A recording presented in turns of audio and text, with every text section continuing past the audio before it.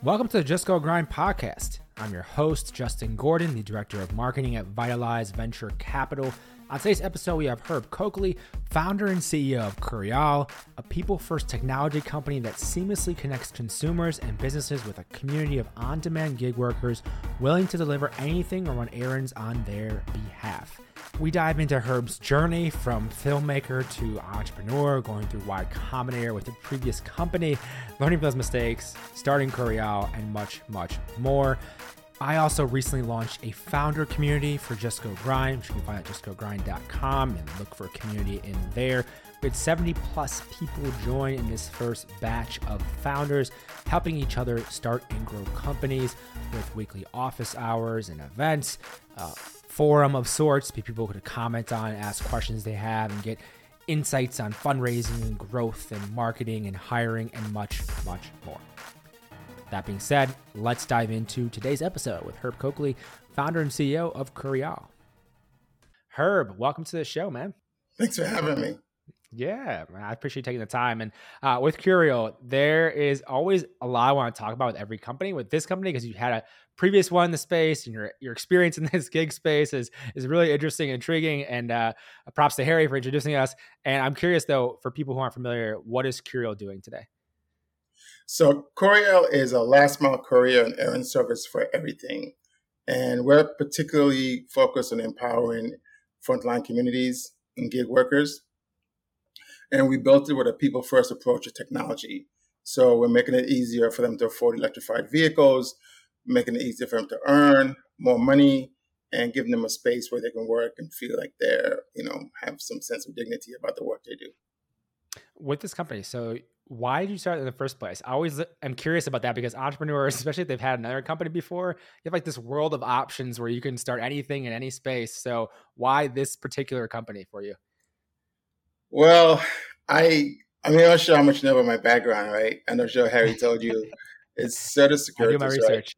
Right? So I started, my adult life as a physicist, and then somehow ended up becoming a filmmaker.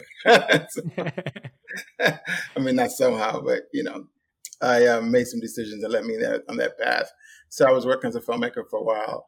And then I made a movie that was supposed to be like my big splash, like my own personal, writing, directing thing, and ended up putting a lot of my own personal funds into it, which is, you never should do that, but I was so convinced this was the one I did, and a lot of the other partners and collaborators that I brought on to help me.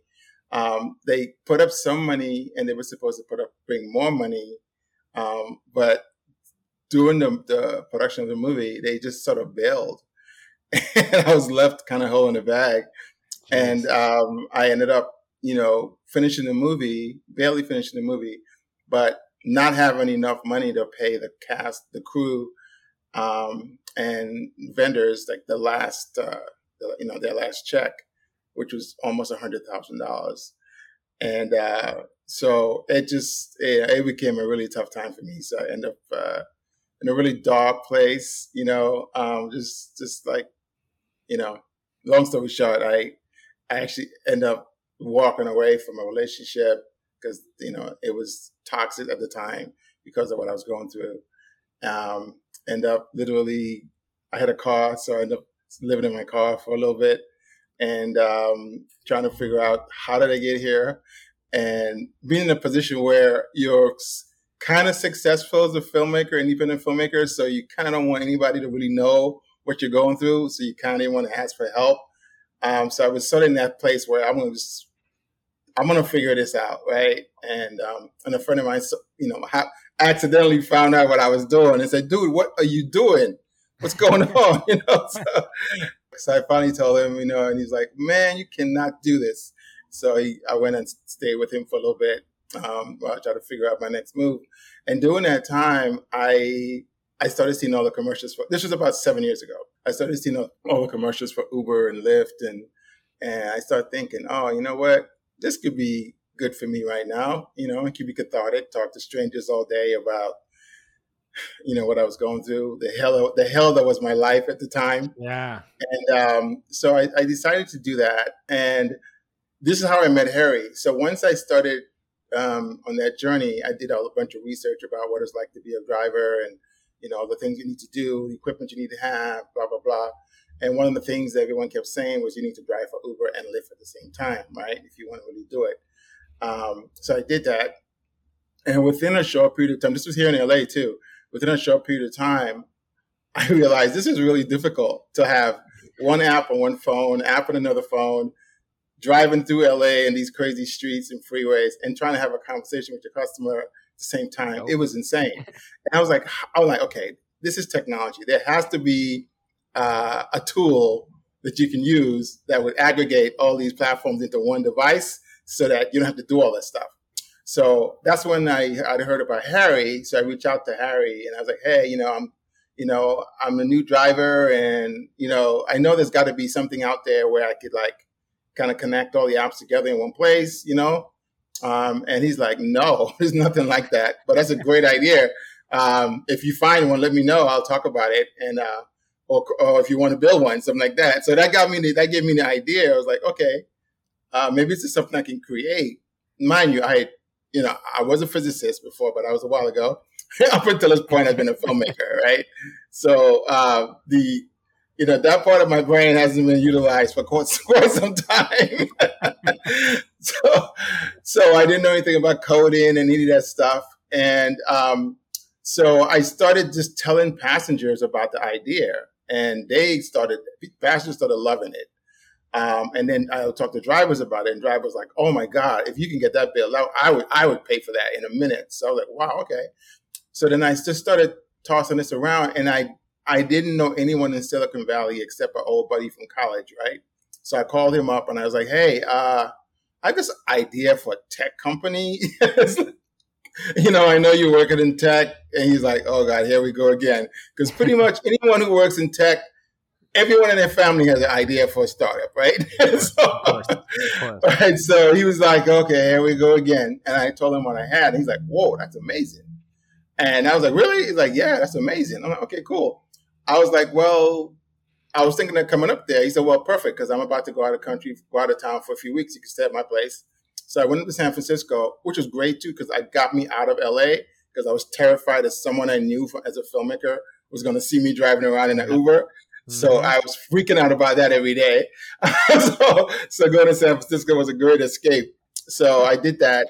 And a lot of really interesting things started happening. So within about 4 months of driving around San Francisco, me telling everyone who got into the car about this idea, I met one of my passengers. I pitched it to, loved it so much. He was just starting a new angel fund with a buddy, and they gave me $100,000. Oh, wow. So literally that launched my first company. So then I stopped driving for a while, started to build that company, trying to find developers and what have you. And then started to build that out and iterate. And then about 3 months after that, somebody from this really famous accelerator got into the car, and I pitched them, and they're like, "That's a great idea. You should consider applying." So I did. And next thing I knew, I was in Y Combinator. So mind you, this is literally about 6 months after sleeping in my car, right? That's crazy.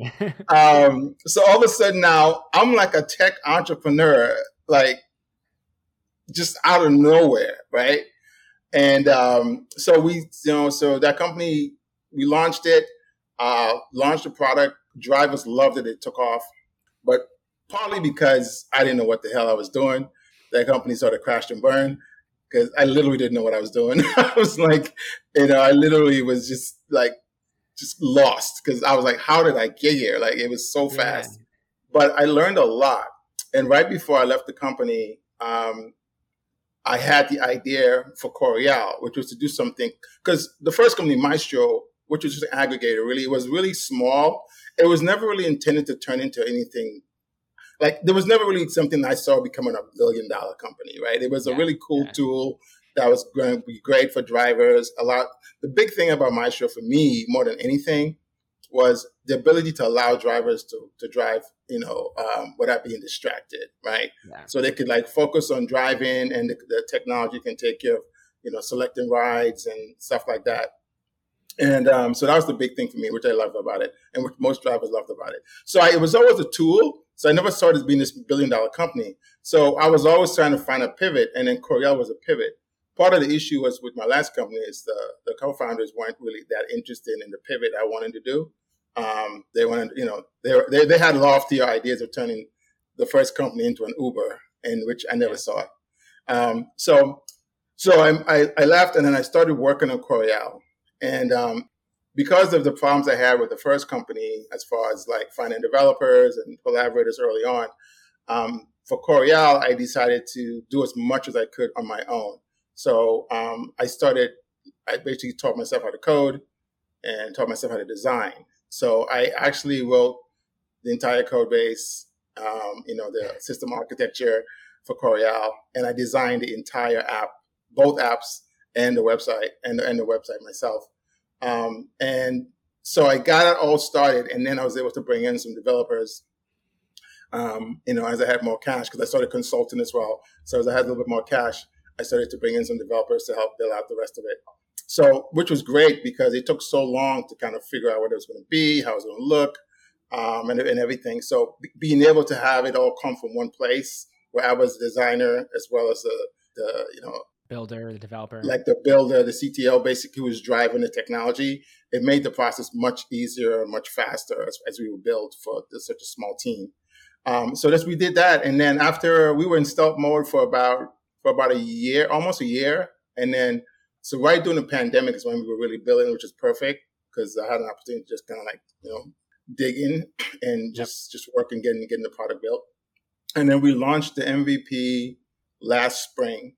And we pretty much, initially we just bootstrapped. It was just, some of my cash, and I had a partner who came on early on, and he put up some of his cash as well. And that's kind of how we started it. And then last year, after we launched, we were able to raise a little bit more money through friends and family. And then we got lucky and got accepted into this climate tech incubator called Elemental. I'm not sure if you're familiar with them, but they've been great. And we're still in that program right now. We have like another month to go. And they gave us a little bit of money as well.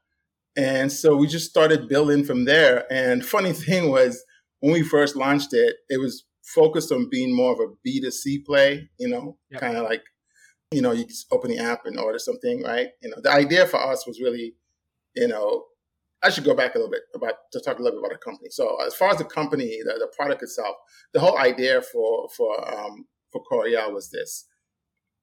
Most gig workers drive for 3 to 6 platforms, right? And the technology that's used to allow people to go pick things up and track them is not particularly unique, and it's not particularly difficult to build. I mean, hey, I taught myself to code and I built it. So that tells you how simple the technology is, right? So my thinking was, look, if the technology is not particularly unique, and all the people are doing, the gig workers who are going to do the work are all the same people, why not have it in one place, right? So the idea was one app that does everything. It literally delivers anything or runs any errands on demand. You don't have to wait an hour or the next day to find a person. It's like whatever you need picked up or you need done in a short period of time, you can find a gig worker in your area to do it. That was the idea, right? As far as the product itself. And then beyond that, after being a gig worker myself and understanding like a lot of the issues we had with the market leaders, and talking to hundreds of drivers just from my time as a worker about hearing the same problems over and over about gamification and lack of communication and lack of respect. So I wanted to also build something that would kind of restore a sense of dignity to gig workers. So I tried to take away all the things that they would complain about, like gamification and lack of communication, and make those like the foundation for what the company would be. So that's why I like to say we decided to build a people-first technology company. So where I first tried to understand where the issues were happening as they applied to the people responsible for doing all this work, and as they applied to the way the customers reacted to this whole space. So I tried to solve those problems first, and then I then added the technology that would make that all work, right? So that's kind of what we created with the company. So we launched, say, last spring, and it was really scary because at first it was just crickets. It was literally, we put it out there, and I swear, for like at least a good 2 weeks, it was nothing happening. And I was like, okay, this is a bad idea. All right. Distribution matters, that's for sure. And then something really crazy started happening. So people started finding us, just randomly finding us. Like, it mostly were companies, though, that would find us. That they started randomly just sort of finding us, either through the App Store or online by Googling like courier services. And that's how we really started to take off. So we started getting more businesses that wanted to use our service, because businesses were looking for a platform where they can have much more control and much more interaction with the delivery driver, right, with the courier, than they were getting with some of the market leaders. So we were able to provide that. And on top of that, we were able to sort of provide sort of a concierge service where we can sort of cater the delivery needs to the particular client. And that ended up we sort of pivoting more to the B2B side. And that sort of became really our business model more than anything. So now we are really doing well. Like we're still a small team. We still have not raised any venture funds yet. But, we've just passed $1 million in, revenue since we launched last year. We're doing, over 100 and, pushing 160,000 in MRR right now. And this is with a really small team as well, where I'm still a solo founder. So it's been really demanding. And I think one of the struggles with raising money, it's been tough because, I'm trying to do something that is really about workers and workers' rights. Like, I'm really focused on creating a better gig economy space for people who work in this space and who make a living doing this type of thing. So I feel sometimes some of the venture capitalists I speak with, it's not necessarily aligned with their goals in the long run, right? But I really believe that you can do good and do well at the same time. I think we can take care of people and treat them right and treat them with respect and have them have a sense of dignity about the work they do and not exploit them, and still create $1 billion company. Like, I don't think they're mutually exclusive. I don't think you need to do one to have the other. So that's sort of the thesis that I intend to prove with Coreal. Like, we can build something that all the stakeholders benefit from: the drivers, the customers, and the investors. Like, everybody, is valued, and everybody is respected in the process. Herb, I have a few questions. Yeah, go ahead. There's a lot to unpack with what you said, and I want to make sure we get to different things. So one thing being, just going back, when we say Harry, it's Harry Campbell from the Rideshare Guy, because people have no idea. Okay. We know him because he's awesome, and he was on the Yes. podcast already. Harry Campbell, he's great. So he went to the Rideshare Guy to figure that out as well. So early on, that was for that company. So for Maestro, we have to go back to that because we can't just gloss over that real quick. You got into Y Combinator off of this idea, meeting the guy in a ride, in an Uber or Lyft, and you apply, you get in, you go through Y Combinator, all of that. Just take me through how you were thinking about that. You said you didn't know what you were doing necessarily when you were going through that. Just take me through like what went wrong or mistakes you made, because I'm trying to think of other founders that could maybe not make the same mistakes, or could learn from your experience because you did go through it, and obviously you say you learned a lot from that experience. But just tell me what you learned going through YC as a first-time founder, creative film guy going to YC instead. I'm just curious on what you took away from that. Well, okay. I think the big thing was, as a filmmaker, you're pretty much an artist, right? So you do start businesses, but they all typically like sole proprietorships, LLCs, where you just sort of do everything. It's kind of like you just gotta like do whatever you need to do kind of thing, right? Yeah. And when you build a corporation, which is different, right? It's a completely different instrument, a completely different structure. So coming from being an artist, especially a struggling artist, right, into that was a big learning curve in how you need to do things. And, like just the way you manage the company is different. Like, so it took a while to learn sort of like how that all works. And then also just the people I hired. I was literally hiring anyone who liked me. like anybody who was like, oh yeah, man, I'll help you kind of thing. Because okay, cool.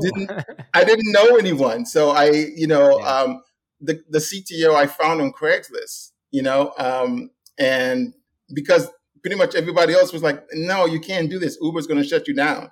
So they would be like, nah, what's the point of even invest my time in this? Because as soon as you get it built, Uber's going to shut you down because you're going to need the API, which I had no idea what the hell an API was back then. I'm like, I don't know what it is, but I'm telling you, I'm not stopping. I'm going to still try to do this, right? Because this is going to be great for drivers. So I know there's a way this can happen. So one of the only people who I found that were willing to really give it a shot was this guy who I found on Craigslist. And then, we were able to figure out a way to get it started. And then I actually got turned down from YC the first time I applied because they wanted me to have a CTO on the team. And at that point, I was using the guy I found on Craigslist as a consultant. So I brought him on as a consultant. And I said to him, well, if we get into YC, would you come on as the CTO? And he was like, well, okay, yeah, sure. If you get into YC, sure, I'll stop what I'm doing and come on as the CTO. Like, there's no way you're going to get into YC. Okay. So, but sure. If you get into YC, yeah, I'll end all my contracting gigs and I'll come on as the CTO. And then we got into YC. so here we are. So here we are. But I think because of that, the relationships weren't, the best, so I think there was, I think finding founders is I think the biggest lesson is like trying to find the right match and not just like the first person that comes on that you like kind of thing. Like that was sort of how I did. Literally, I was so lost and so like enamored that I had something that everybody thought was a great idea. Literally, anyone who wanted to help me, I literally just said yes. I mean, even that initial investor that got me the $100,000, that turned out to be not a great situation because I signed away rights and things I had no idea that I was doing.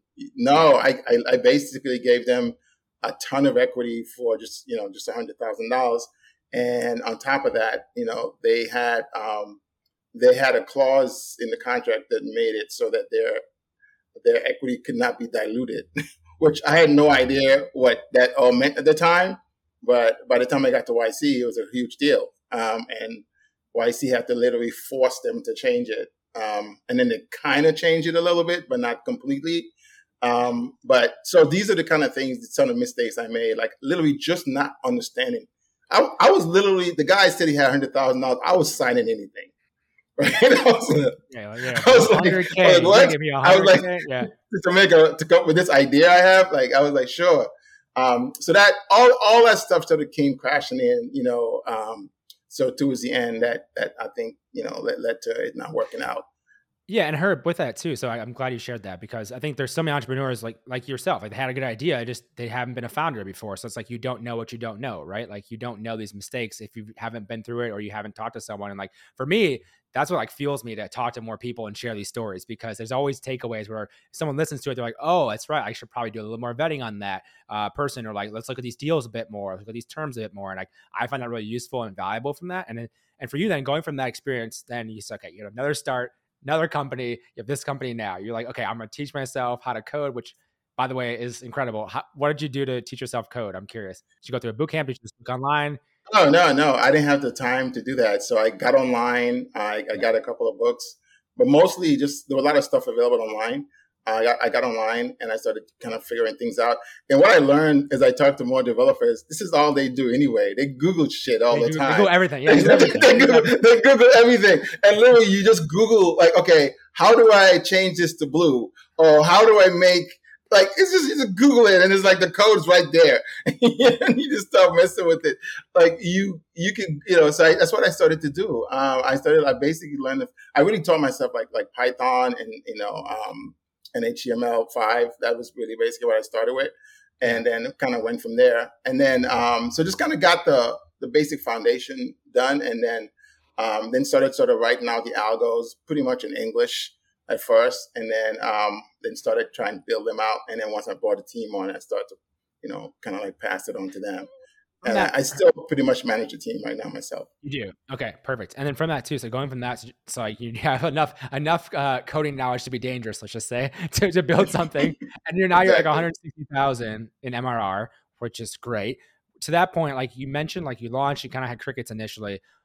As you look at it now, like what kind of fueled that growth? You said some of it was kind of random, but as you kind of drill into it, how do you think about that now in terms of acquisition and growing beyond? Because obviously, if you want to keep growing, I forgot that the acquisition pipeline. Like, how do you think of that now, at least with the company? Yeah. So one of the reasons why it was harder to raise money too is because I just didn't have the time. Like I was so, being a solo founder and also the CTO and running operations and product and everything all by yourself. And almost everyone I brought on, I literally trained them in what they do now, because I couldn't afford to bring on like C-level people. So I had to bring on junior level people that I had to train. And now they're all doing really well. Like, especially my operations guy, Steve. I mean, he came on as an intern and I trained him. And now, man, he's created a whole new thing on his own. It's really amazing to watch, watch him rise. So that's kind of what I've been doing, just bringing people on who were eager and hungry and love what we were building, but didn't have a ton of experience, but then, train them into what they were doing. And that's sort of how we've been able to do so much with so little, because everybody's been working so hard. But as far as the funding, I really just had a chance to started to really, meet and, have conversations with VCs, like the beginning of the year, like more like this spring, was the first time I started really had a chance to do it. And so I've been doing that. Elemental, the accelerator that I'm a part of right now, they've actually put a lot of people in front of me as well. So we've had some good meetings. We've gone to diligence a couple of times, but still not the right fit yet. So still looking. We're also considering doing a crowdfunding campaign, which we're probably going to launch that in the next few weeks to Republic. We've already got accepted to that program. So everyone should look out for that. Probably within the next 2 to 3 weeks, we'll have that launch. And the idea too is to really create a situation, which is really, it seemed like it's really setting the foundation of the kind of company we're building anyway, because the idea of having, our drivers be owners in the company is so exciting to me.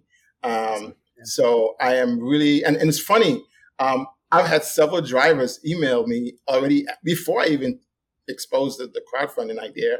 Have already emailed me wanting to know how they can invest. Like, is there a way they can invest in the company? Like, they're so excited about the way we're doing this, like the way we're basically doing this sort of the same thing as the big guys, except the only thing we don't do is we don't do e-commerce. It's really a purely courier service. So, but the process is the same. And again, the same guys that work for DoorDash and Uber Eats, they work for us, It's the same guys. And what I did was deliberate in the way I built the technology. I deliberately built it in a way that looked and feel like everything else. So there wasn't a huge learning curve when somebody picks up our app and wanted to use it. Like it's pretty much instantaneous. Like there's not a lot that they need to learn. It looks the same, and which is part of the problem. It looked so good that everyone thought we were like another big, venture-backed company when we're like this tiny little company. Really, that's you're starting, man. I love it. Already got revenue. You're crushing with that. One thing I'm curious about though with that too is like seeing a website. There's a number of different markets and cities, obviously, and if you look at how Uber and these different companies grew, they went city by city approach, which makes sense. You have to get the demand and everything and the supply. How have you looked at that side of it for you in terms of which cities launching in new markets? Like, take me through that, man. Yeah, I tell you, I am very unorthodox in everything I do. Oh, tell me more. Look, I know that's the way you should start a company, right? But because I had no money and I literally was like, I had so little money to work with when we launched a company. I didn't see the point in trying to pour everything I had into one market since I have no money at all. So what I did is I said, I'm just going to open it up in like the 7 biggest markets that I know have a large concentration of drivers. Because initially for me, I wanted to see if drivers thought we had a business model that they could, they could sink their teeth into, that they could like and appreciate. So I just put it out, and in like 7 markets as soon as we launch. And that really is what saved us, right? It's because we were so wide, we weren't getting a lot of business in, but because we were so wide, it exposed us in a lot of places at the same time. And so we looked like we were bigger than we actually were. So that attracted businesses to us who didn't know we had just launched a company, actually. I love it. I love it. And Snappy. yeah, and one of our biggest customers right now, is a company called Easy Cater, who's about to go public, as far as I understand. They sort of found us during that time, and they liked our mission creed. They liked what we were about. They liked we were about empowering drivers, making sure they're paid well, making sure they can work with dignity and respect. They love that. They love the fact because they had worked with everybody else before, and that was one of the things that they had trouble with. Is like they felt the drivers were being exploited too much. So they liked the fact that was a different direction that we were going in. So they wanted to give us a shot. So they started us off with 20 deliveries about a year ago, and now we're up to almost 800 a week, with them alone. Yeah. So and expanding in multiple cities every few weeks. So I think the fact us being unorthodox and saying, you know what, hey, I should probably just start in San Francisco and see what happens. But I have no money, so what the hell? Just throw it on the window. And that actually turned out to be good for us. I don't recommend it, actually. Like, I wouldn't tell other founders, yeah, do that. I think it was sort of a unique situation for us, and it actually helped, and it worked out for us.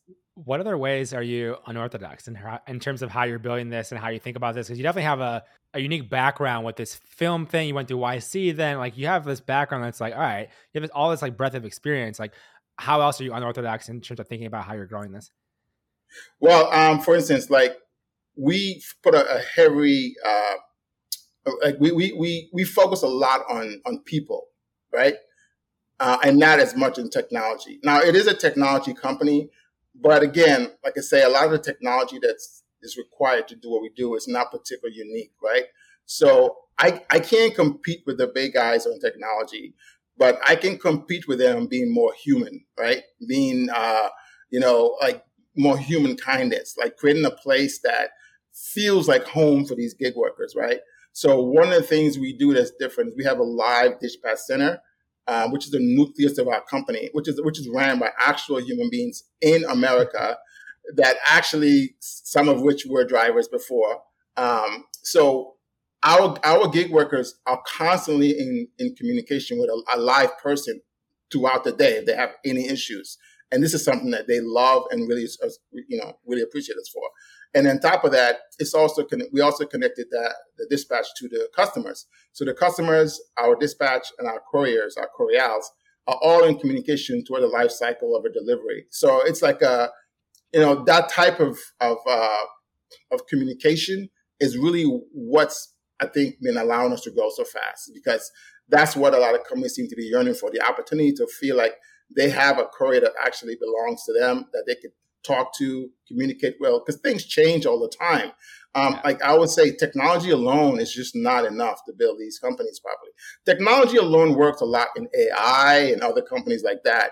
But what I'm finding in this particular space, in the delivery space, it's a service industry, really. So you can't rely completely on technology. And I think the bigger companies rely too much on technology. And I think that's why there's so much pushback now in the way, driver that's, dissatisfaction, even now spilling with customer dissatisfaction, because technology can't do it all. Like, if someone is lost or the address is bad and you have to try to text, DoorDash or Uber, and you talk to a bot, and then once the bot's finished with you, you talk to someone in India that can hardly speak English. Like, you're on the road when this is all happening. So what are you going to do? You're going to just leave the food somewhere because you need to go to your next gig so you can make money to pay your bills, right? So by having a human connection where there's an actual human being a text away or phone call away that can actually say, hey, the address has been wrong. I'm talking to the customer right now. Let me get that to you. Boom, fixed, right? Or I don't know where to park. There's nowhere to park. And then you got to contact the customer and try to figure out, and like all these ways of communicating that sometimes makes it harder for them to do their job. We've simplified to our platform. Hold on. With that, I got to ask him this because I can't pass this up. Okay, what is like the ratio then of like your humans that are actually able to help versus the drivers? Obviously, the tech companies are trying to do this at scale so they can hit a bigger scale and obviously grow and all that sort of stuff. But like, is there a ratio you have of you're trying to keep, or is there like we have people on that just are handling this full time? I just am curious on how that works in terms of how you're looking at it. Well, when you said the ratio, you mean the ratio of Your employees that are helping them if they need it. Oh, you mean the dispatch center? Yeah, dispatch center. Yeah. Okay, so right now, because we're so small, we have just one dispatch center, and it's ran. It's like they have like 4 people in it working there, and that's where everyone communicates with. But as we scale, there's going to be a dispatch center in different markets. Like there'll be one, East Coast, West Coast, Midwest, the South. There'll be a center for each one.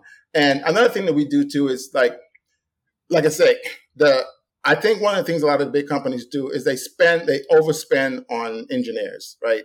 Like, I have nothing against, going to Stanford and MIT and coming out with a computer science degree at 21 and then getting offered $200,000 by Uber, right? I mean, that's great, but that's not going to happen at Coriel, right? At Coriel, we want engineers that are coming to work. Like, you're not going to come work with us and work on one tiny problem all day. You're going to come with us and find a way to build something new, right? And take us to the next level. And so for us, because we focus on people, we want to spend more on having people man these centers, right? At like $50,000, $60,000 instead of having like thousands of $200,000 engineers. So just the way we're going to structure the company is going to be different. And that's going to allow us to move our resources around in a way that makes sense for us to stay as a company that's focused on people first. That makes sense. Yeah, I mean, it's interesting that you're going that route, and I love it because I think people now see the same problem, right? They see this where there's like you don't get a human in any type of customer service where people are trying to automate it so that you're like, oh, we don't have to have a person staff this. Like, I understand it from a tech company standpoint, I get it, but from the people standpoint and the user standpoint, it sucks. So like, it's just not good. Yeah. So you're always trying to this mashup of how do you manage that? How do we have better bots? Okay, how do we have maybe humans? Like, that scales is going to be interesting as well. But see, that's what happens though, is these companies, they become so focused on finding a technology fix for everything, right? And technology is wonderful. I love technology. I mean, like, I love technology. But it doesn't solve every problem, right? Like you need to find a way to mash it up just well, right? Just right. So, and I think especially in the kind of business that we're in this, it's a service industry. So it really never was intended to be something that is completely ran by technology because there's too many people involved. There's the drivers, there's the consumers, there's the vendors. Like these are all human beings that have to interact with each other, like, on a daily basis. So you can't just rely on technology for that. And I think that's what I learned in doing the research and when I learned in building a company. When I was doing the research, I was doing all the deliveries in the Bay Area by myself, right?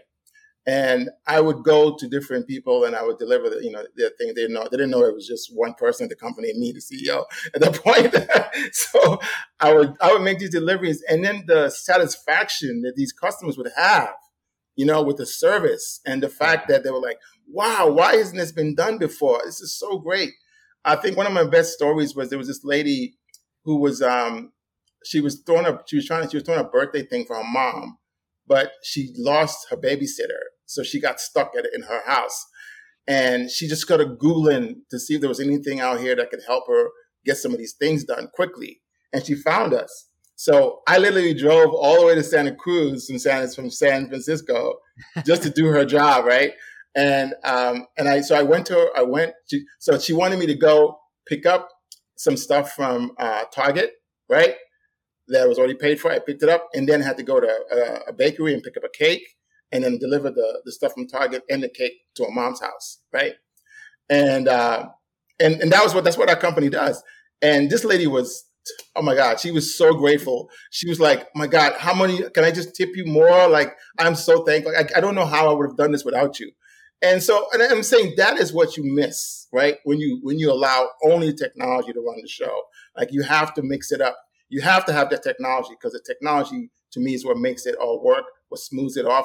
But you got to have a system where people are allowed to engage with each other on a much easier and consistent level.